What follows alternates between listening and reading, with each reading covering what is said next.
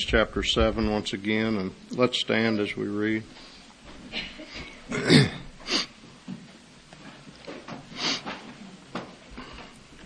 I think we'll read these verses down through here once again to get a feel for the flow, beginning at verse 13.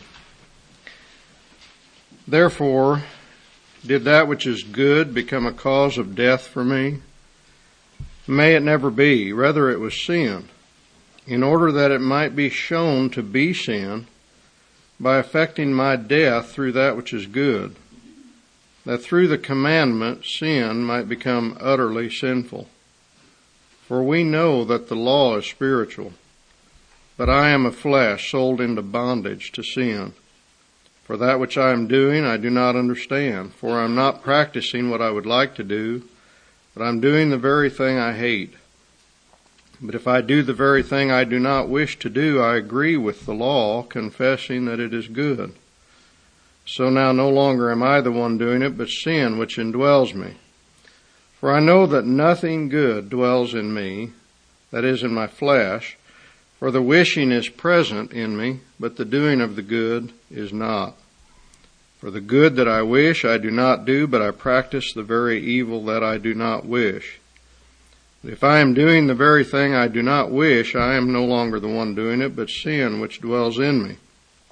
I find then the principle that evil is present in me, the one who wishes to do good. For I joyfully concur with the law of God in the inner man, but I see a different law in the members of my body, waging war against the law of my mind and making me a prisoner of the law of sin which is in my members. Wretched man that I am, who will set me free from the body of this death? Thanks be to God through Jesus Christ our Lord. So then, on the one hand, I myself with my mind am serving the law of God, on the other, with my flesh, the law of sin. There is therefore now no condemnation for those who are in Christ Jesus. For the law of the Spirit of life in Christ Jesus has set you free from the law of sin and death. For what the law could not do, weak as it was through the flesh, God did, sending his own Son in the likeness of sinful flesh, and as an offering for sin, he condemned sin in the flesh, in order that the requirement of the law might be fulfilled in us, who do not walk according to the flesh, but according to the Spirit. For those who are according to the flesh set their minds on the things of the flesh, but those who are according to the Spirit, the things of the Spirit. For the mind of the flesh is death, but the mind of, literally mind of the flesh, it's a New American Standard says set on. The mind set on the flesh is death, but the mind set on the Spirit is life and peace. Well, we'll stop there. Let's pray before we're seated.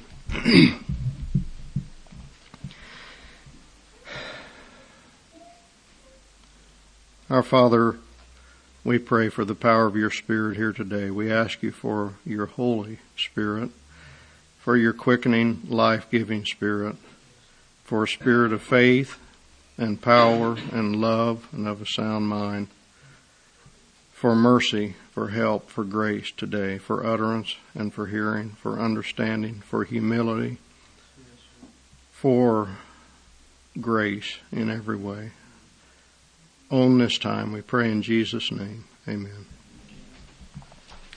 Well, we've been considering for weeks now this last half of Romans chapter 7, and I've tried to present to you what I think is clearly the correct understanding of this passage. What is Paul talking about here from verse 13 down to verse 25? Well, he's not talking about the mature Christian's continuing battle with sin. That's not the subject here at all. That's not the flow here. He's also not talking about the need of an immature Christian to learn how to walk in the Spirit. That's not the context or the flow or the subject either. What is the subject? Well, the subject is the law, and particularly the goodness of the law and the limitations of the law. That's the subject here that Paul has been dealing with all the way through. And Paul is talking about why the law fails to deliver those who are in the flesh.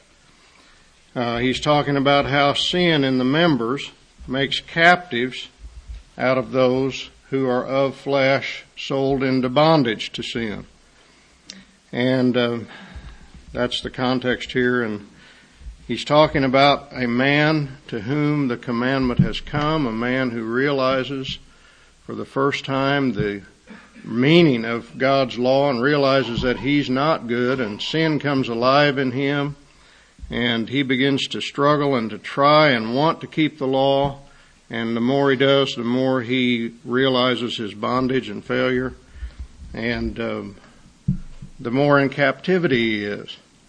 And a lot of the things that we have said about law and how the law stirs up sin, I've just seen more clearly this time as we've gone through this, that really all that is true, particularly for the man to whom the commandment has come. Law increases sin in the man whom the Holy Spirit is dealing with and showing him the demands of the law, and he's trying to fulfill those demands. I mean, in one way you can say law diminishes sin. For example, what would happen in America if we got rid of all the laws against murder? Would there be less murder? I don't think so. So the law is restraining sin in one sense outwardly. But what Paul is particularly talking about is what happens when the commandment comes and sin comes alive. And that's when you realize the power of sin in your life, and that's what he's talking about here. Well, this man is a man who's sold into bondage to sin. And I want to remind you again that according to the Bible, every single person in this room is a slave. Every one of us is a slave. You're either a slave to sin or you're a slave to righteousness. You might like to think that you're free, but you're not free. The only question is whether you're going to serve a master who will give you life, who will lift you up and elevate you and ennoble you and give you freedom to do what's good, or whether you'll serve a master who will debase you and defile you and make you unclean and make you shameful and ruin your life. That's the only question, is what kind of master will you have? It's not a question of whether you'll have a master or not. You are not free, and nobody is free.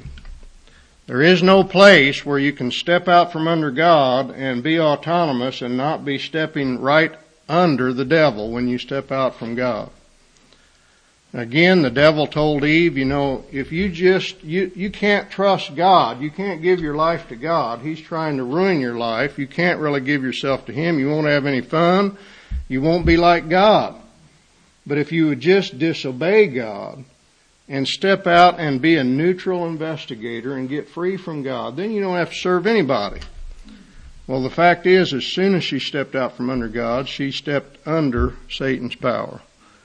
You cannot be autonomous from God and not be under the slavery of the devil. So, Paul's talking here about the man who's of flesh, and the man who's of flesh is sold into bondage to sin. Now, what about these other two views of Romans 7 that I have said are wrong views? I pointed out back at the beginning that those views have been held by godly Christians, many godly Christians down through the years. And so we know from that fact that they must have some valid or good points and some elements of truth, maybe lots of elements of truth in them. We know that.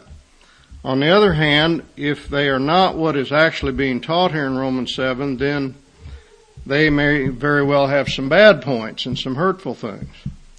And so we need to be aware of these things. What are the good points and the bad points of these views that have been held on Romans 7? If you listen to the radio very much, listen to sermons, or if you read books, you will run into various views on Romans 7 taught by godly men. In fact, I think John Piper just recently finished a series on Romans 7 that some of you were listening to. So the question comes up, how do we understand these things? We need to be able to have some kind of understanding.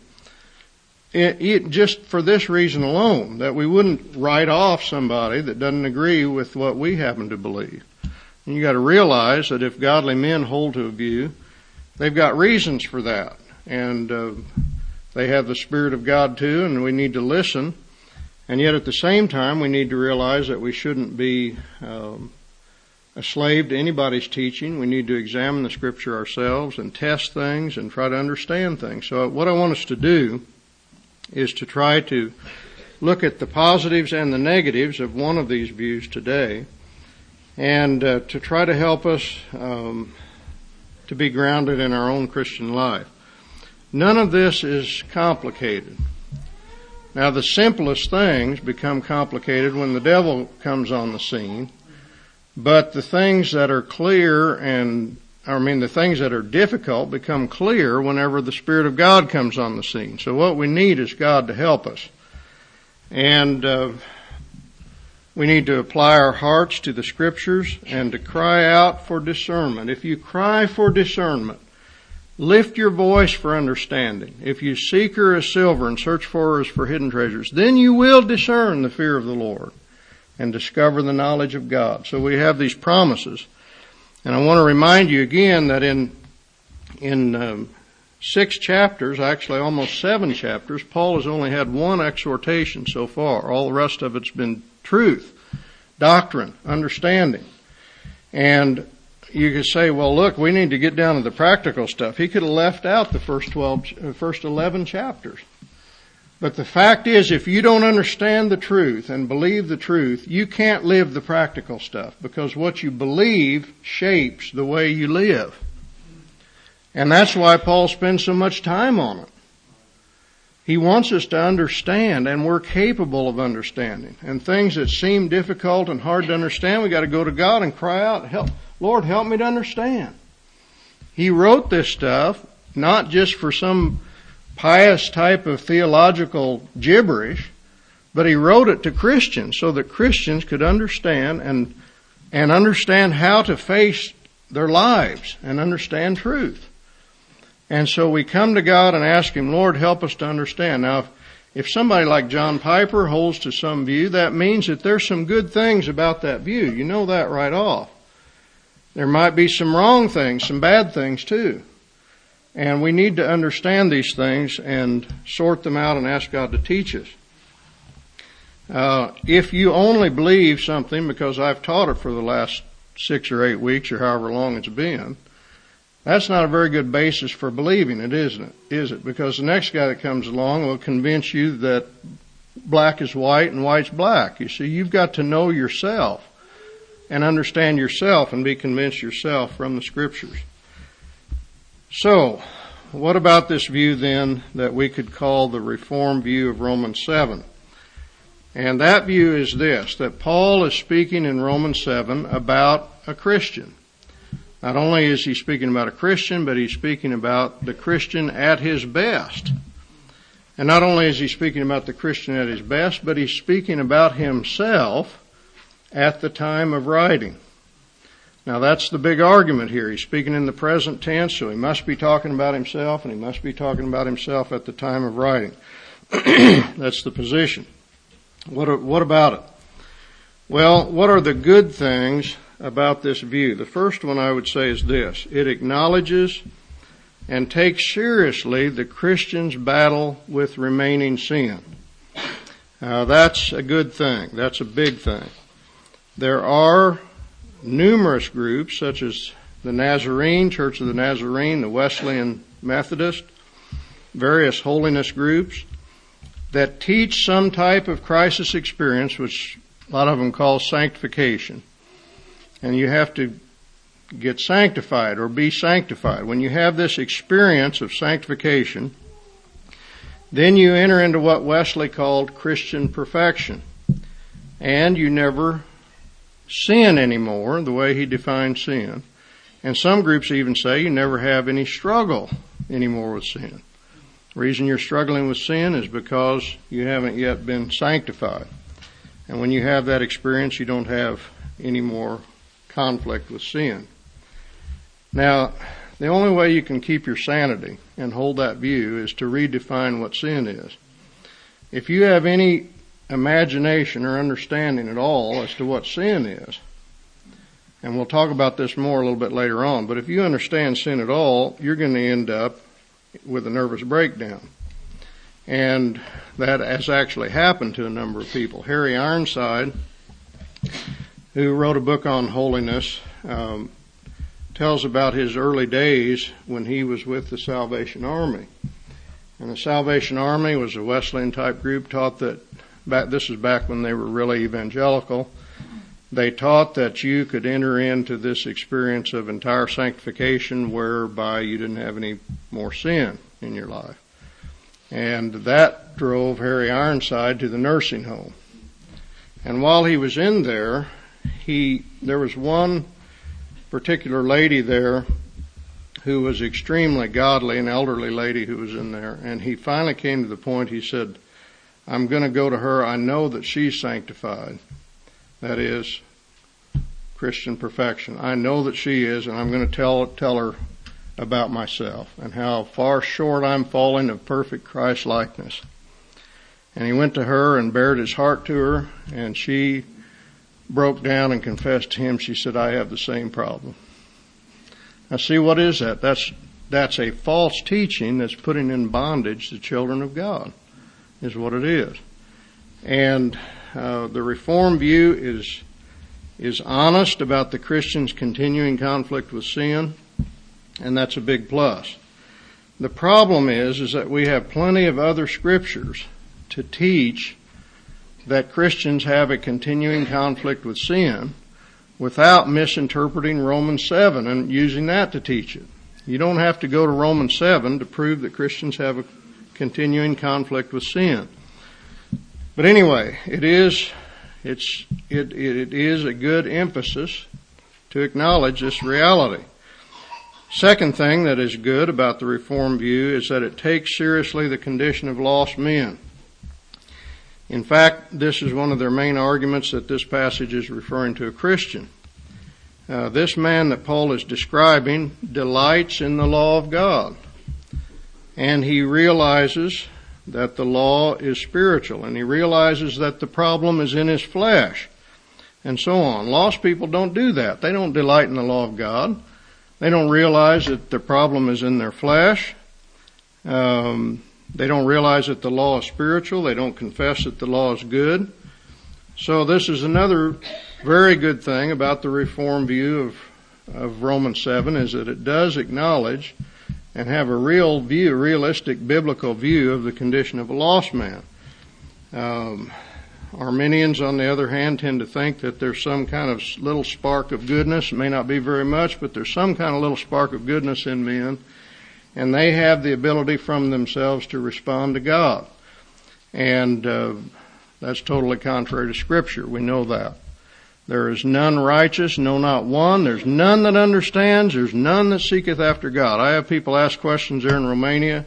They say, what about this guy out here in the jungle that's seeking after God?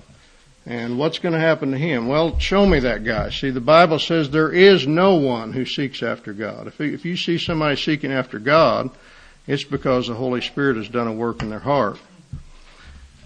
So the Reformed view takes seriously the condition of lost men. But you see, it doesn't really prove anything when you come to Romans 7, because this is not a lost man as such that Paul is talking about.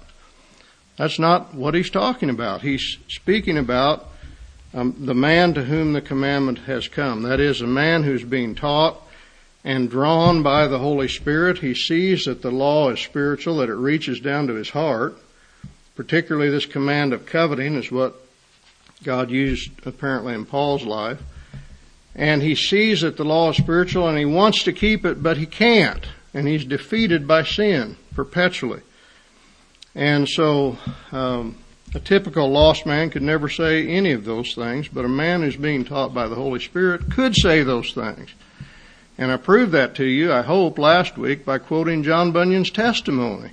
He was saying the very same things that Paul was saying right here. Very same things.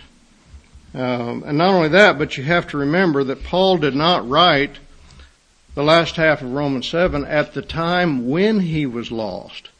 He wrote it as a Christian, looking back with Christian understanding, interpreting for us what was going on, you see, back then. A lost man going through this stuff, he doesn't know up from down. I mean, you look back at your own conversion, you didn't even know what was going on. And you would, right now when you describe it as a Christian, you use language that you would never have used at the time, because you didn't know anything. So Paul looks back here and he says, look, this is what was going on. The law is spiritual, but I am a flesh sold into bondage to sin. That's what was happening, you see. And he looks back and says, well, see, the real problem was sin in the members, in the flesh. That's the real problem. And as he looks at what he was going through, the commandment has come to him, sin has come alive, and he dies. You see? And so he separates all that out and analyzes it. Now, again, we saw the very same thing last week when we read John Bunyan's testimony. He describes those things in terms that he would never have used back at the time he was going through it. But the description that he gives, as a Christian looking back, nevertheless is a true description of the reality of what was happening to him at the time. So that's all we're talking about here. Okay. When the Reform says, well, what lost person would say that the law is spiritual? They wouldn't. But Paul isn't speaking about what a lost person would say at the time, you know. What lost person would say, well, the problem is in my flesh? Well, they wouldn't. But these are things that Paul sees now as a Christian as being the problem, and he looks back on it and describes the conflict that was taking place. Well, the Reformed view acknowledges and takes seriously the Christian's battle with remaining sin, and it has a biblical view of the condition of lost men in general. Those are two positives. What are the negatives?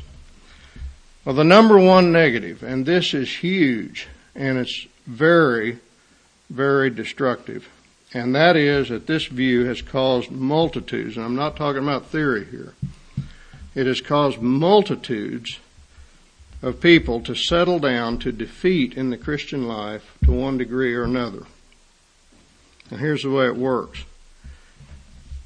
You're struggling with some sin in your life that you can't seem to get victory over. And the devil brings to your mind Romans 7. And he says, well, after all, even the Apostle Paul himself had the same problem you do. He was a wretched man too. And he couldn't get victory over sin either. In fact, it might have been the same sin that you're trying to get victory over that he couldn't get victory over. So what you need to do, you just need to face the fact this one is going to be here from now on out. You can't change in this one. Paul couldn't, but it's okay because even Paul couldn't do it. Now that is not theory. I'm talking about something that has multitudes of people have stayed enslaved to some sin or another by believing that lie, that their sin can be excused by appealing to the Apostle Paul. And that's a reality. And beloved, this idea that you've got to be defeated by known sin is a lie right out of the pit of hell. You do not have to be defeated by that sin that is facing you in your life. That is a promise of God that you don't have to be defeated by it. You don't have to walk around with things defiling your conscience that you are enslaved to. The Bible says that that's not the case for a Christian. And I'll tell you this, I'll guarantee you this, if you think that you have to be defeated by sin, you are never going to get victory over it. Until you come to the place of seeing that this thing is vile and inexcusable, and you don't have to do it, and multitudes of Christians, godly men and women, are not doing it. And they have been delivered from it. Until you get to that place, you're going to go on excusing it, you're going to go on and be defeated by it. That's what's going to happen.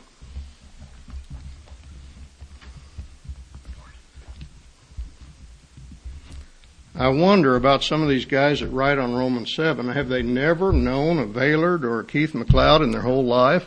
Evidently they haven't. They've never known anybody that's walking in continual joy and victory in the Christian life. All they've known are wretched, miserable, defeated people. I really think that's the case. I mean, I lived with one of those men for months in his home, and I can tell you he's not a wretched man crying out, "Who will deliver me?" He's a man full of joy and peace and faith and righteousness. That's what Paul says. The kingdom of God is righteousness, peace, and joy in the Holy Spirit. You can live a life of purity. You can live a life of victory. And this idea of, well, I'm defeated now, go back here and get some comfort out of Romans 7 because Paul was defeated too. That's bad.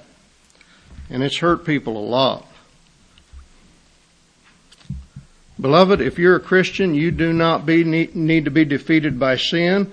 You were slaves of sin, but you've been made free from sin and you've become servants or slaves to God.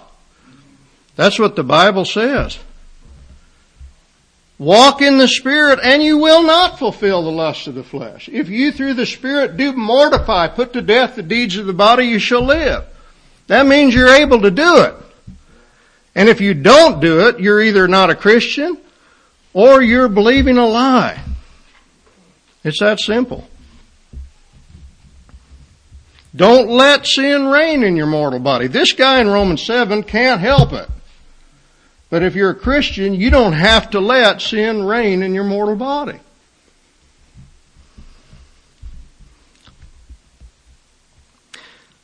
Okay, that leads me to the second negative, which is closely related to the first one. The Reformed view of Romans 7 has led directly to the wretched man view of the Christian life. Now, what do I mean by that? The wretched man view of the Christian life. Well, this is a view that the more holy you are, the more wretched you'll be. Now, what's that mean? I've stated it in the worst light there. But the best way of looking at it is this. You'll be more holy, and the more holy you are, the more and more you will see your sinfulness, and the more it will grieve you. That's the best way of stating it. The more holy you are, the more you'll see your sinfulness, and the more it will grieve you. And the more wretched you will be. Now, in case you don't believe that that's accurate, let me just read a quote. This is from A.W. Pink, who has a lot of good things to say in numbers of his books. But this is what he says. This moan, "O wretched man that I am," expresses the normal experience of the Christian. And any Christian who does not so moan is in an abnormal and unhealthy state spiritually. The man who does not utter this cry daily is either so out of communion with Christ or so ignorant of the teaching of Scripture or so deceived about his actual condition that he knows not the corruptions of his own heart and the abject failure of his own life. Here's another one. Nor is it only the backslidden Christian now convicted who will mourn thus. The one who is truly in communion with Christ will also emit this groan and emit it daily and hourly. Every hour you're supposed to be groaning, "O wretched man that I am." There's another quote.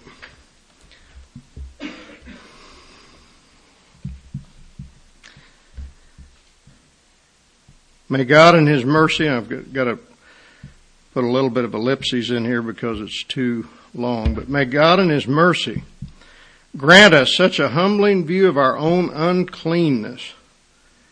This is a Christian now. That we shall join the apostle in crying with ever deepening fervor.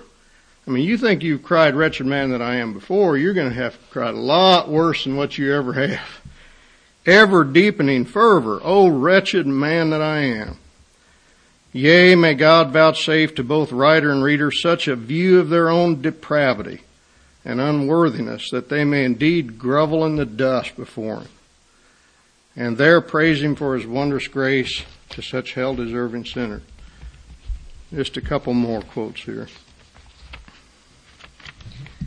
Mr. Bradford of holy memory, who was martyred in the reign of bloody Queen Mary, this is a godly man, in a letter to a fellow prisoner in another penitentiary, subscribed himself thus. Now this is the way he signed his letter. The sinful John Bradford, a very painted hypocrite, the most miserable, hard-hearted, and unthankful sinner, John Bradford. Now that's being held up as a paragon of spirituality. If you could just sign your letters how wretched you are, how vile you are, what a painted hypocrite you are, that's true spirituality. I've been to conferences years ago where the preaching took the form of what wretched, vile sinners Christians are, how much sin you still have in your life, and concentrate on that for 3 or 4 messages. Get up. Each preacher gets up and tries to outdo himself as to how vile Christians are and how much remaining sin they have. And I can tell you this, it kills you to sit under that. Let me give another quote. This is from Berkeley. Bishop Berkeley. He says, I cannot pray, but I sin. I cannot preach, but I sin. I cannot administer nor receive the Holy Sacrament, but I sin. My very repentance needs to be repented of, and the tears I shed need washing in the blood of Christ. Now, what he's saying there is true.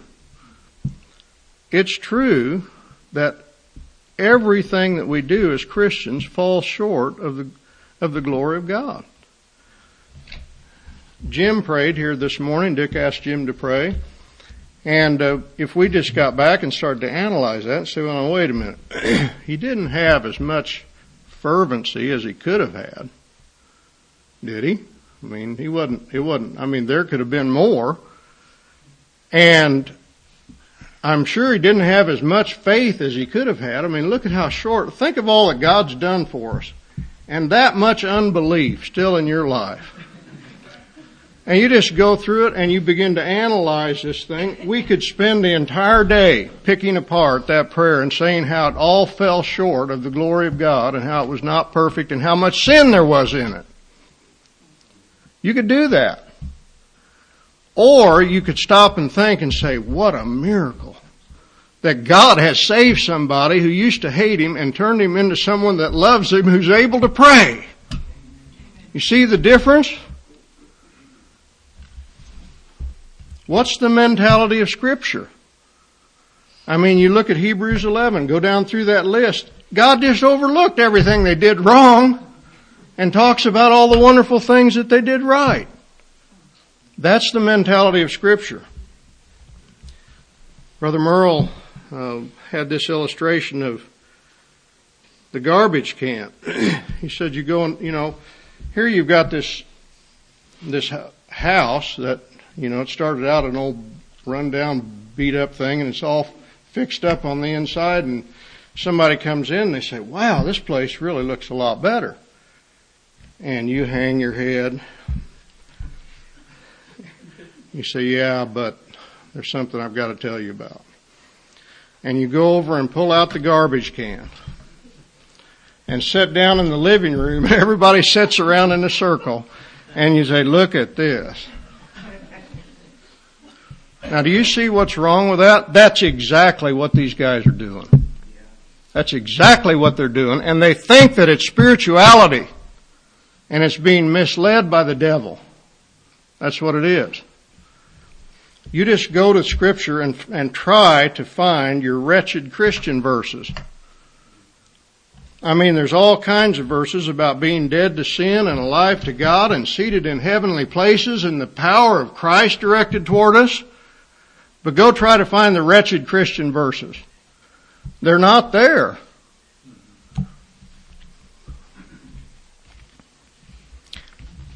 That leads me to the third negative. And that is those who hold this view and yet want to escape this wretched Christian view of Romans 7 are forced to tone down the language until it's almost unrecognizable. Now, I want to give you some examples of that.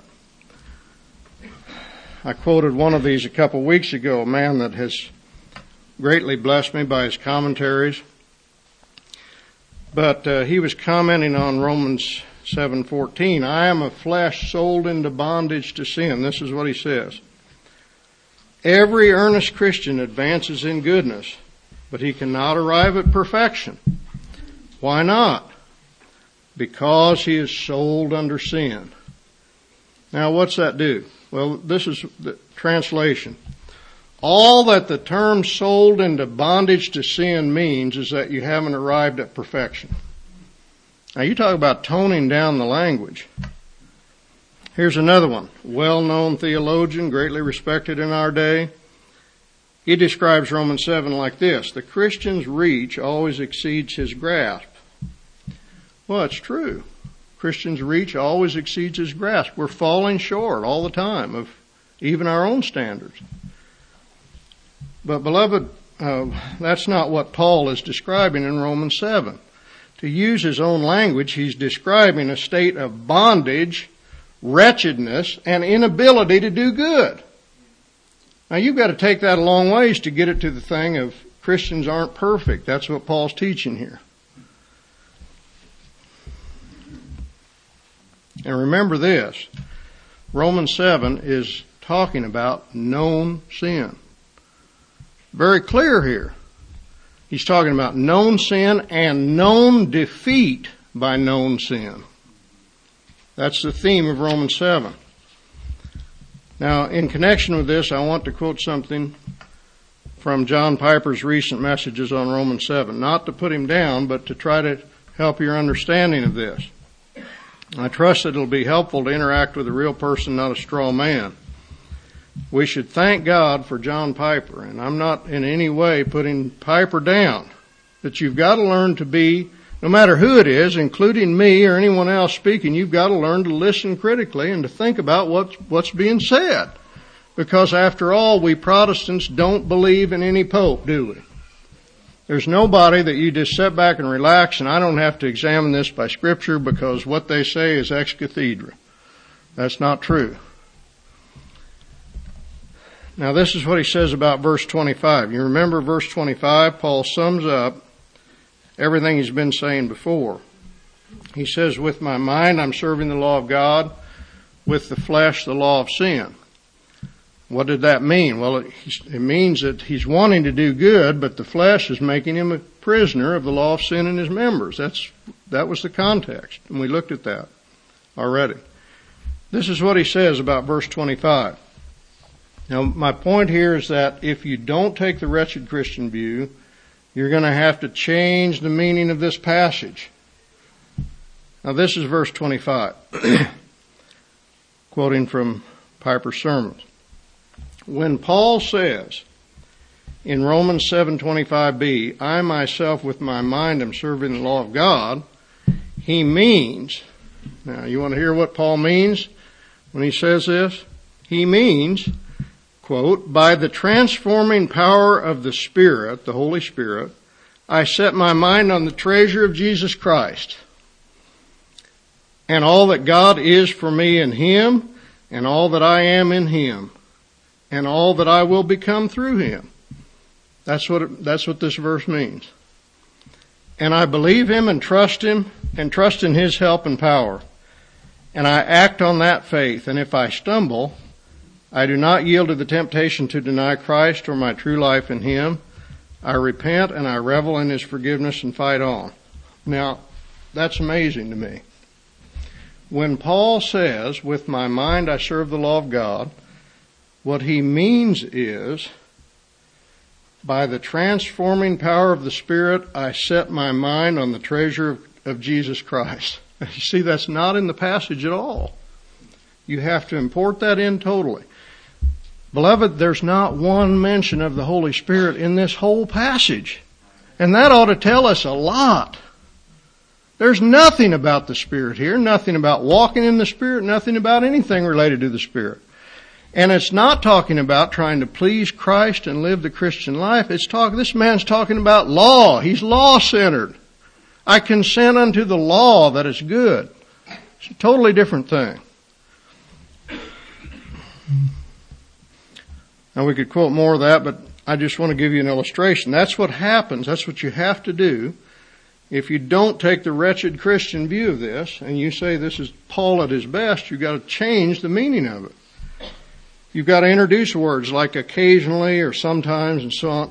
Here he says, and if I stumble, I do not yield to the temptation to deny Christ. If I stumble. You see how that's toned down? This guy in Romans 7 is not an if I stumble. It's a wretched man who is defeated, living a life of defeat by sin. A general pattern of wretched defeat by known sin by a man who is described as of flesh, sold into bondage to sin, that is turned into if I stumble.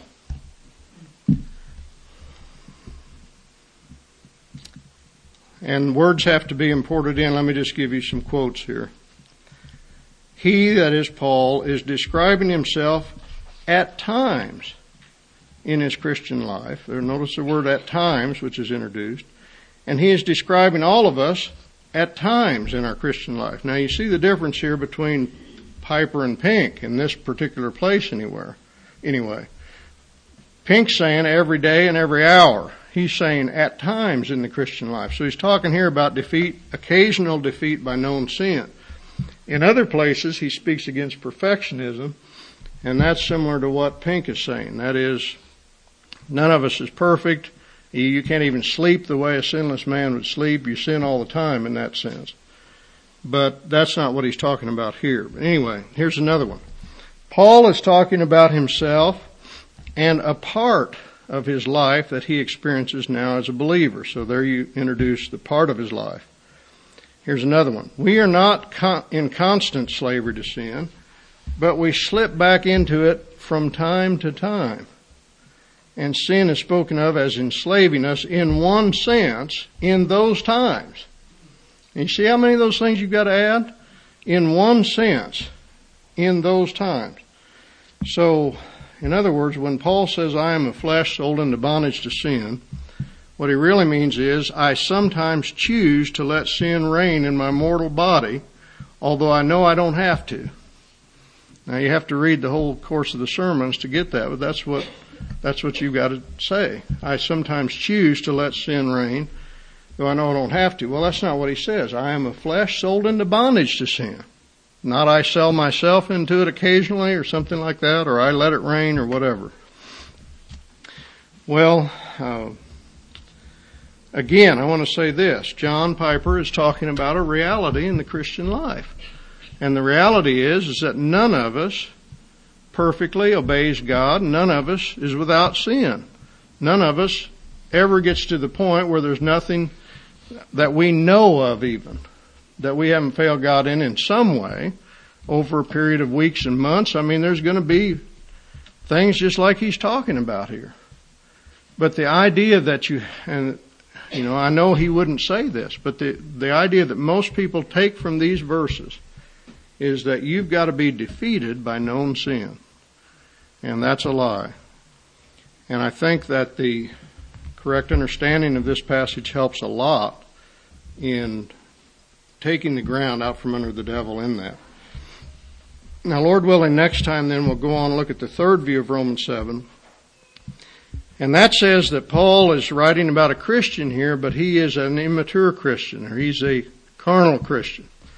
And he hasn't yet learned to walk in the Spirit, or he hasn't had this deeper work in his life, and he hasn't yet passed into Romans 8.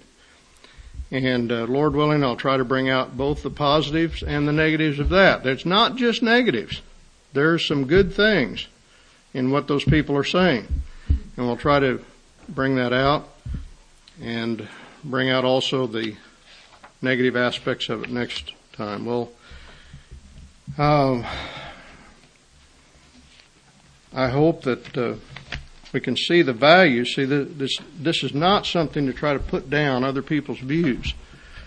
But I think it is helpful to us to understand where things lead and how they've been abused. And if we can just understand even the setting and the reasons for why people are taking different positions, it's helpful. So, may the Lord help us to apply ourselves to understanding and to walking in these things that we've looked at here today. Let's pray.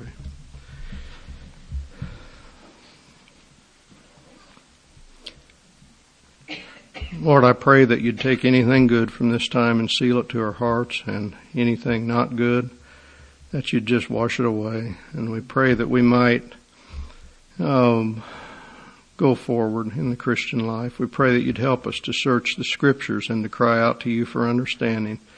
Pray that we wouldn't leave this section in some kind of a haze or maze, but that it would be clear to everyone here. We pray in Jesus' name. Amen. Amen. Well, let's be dismissed.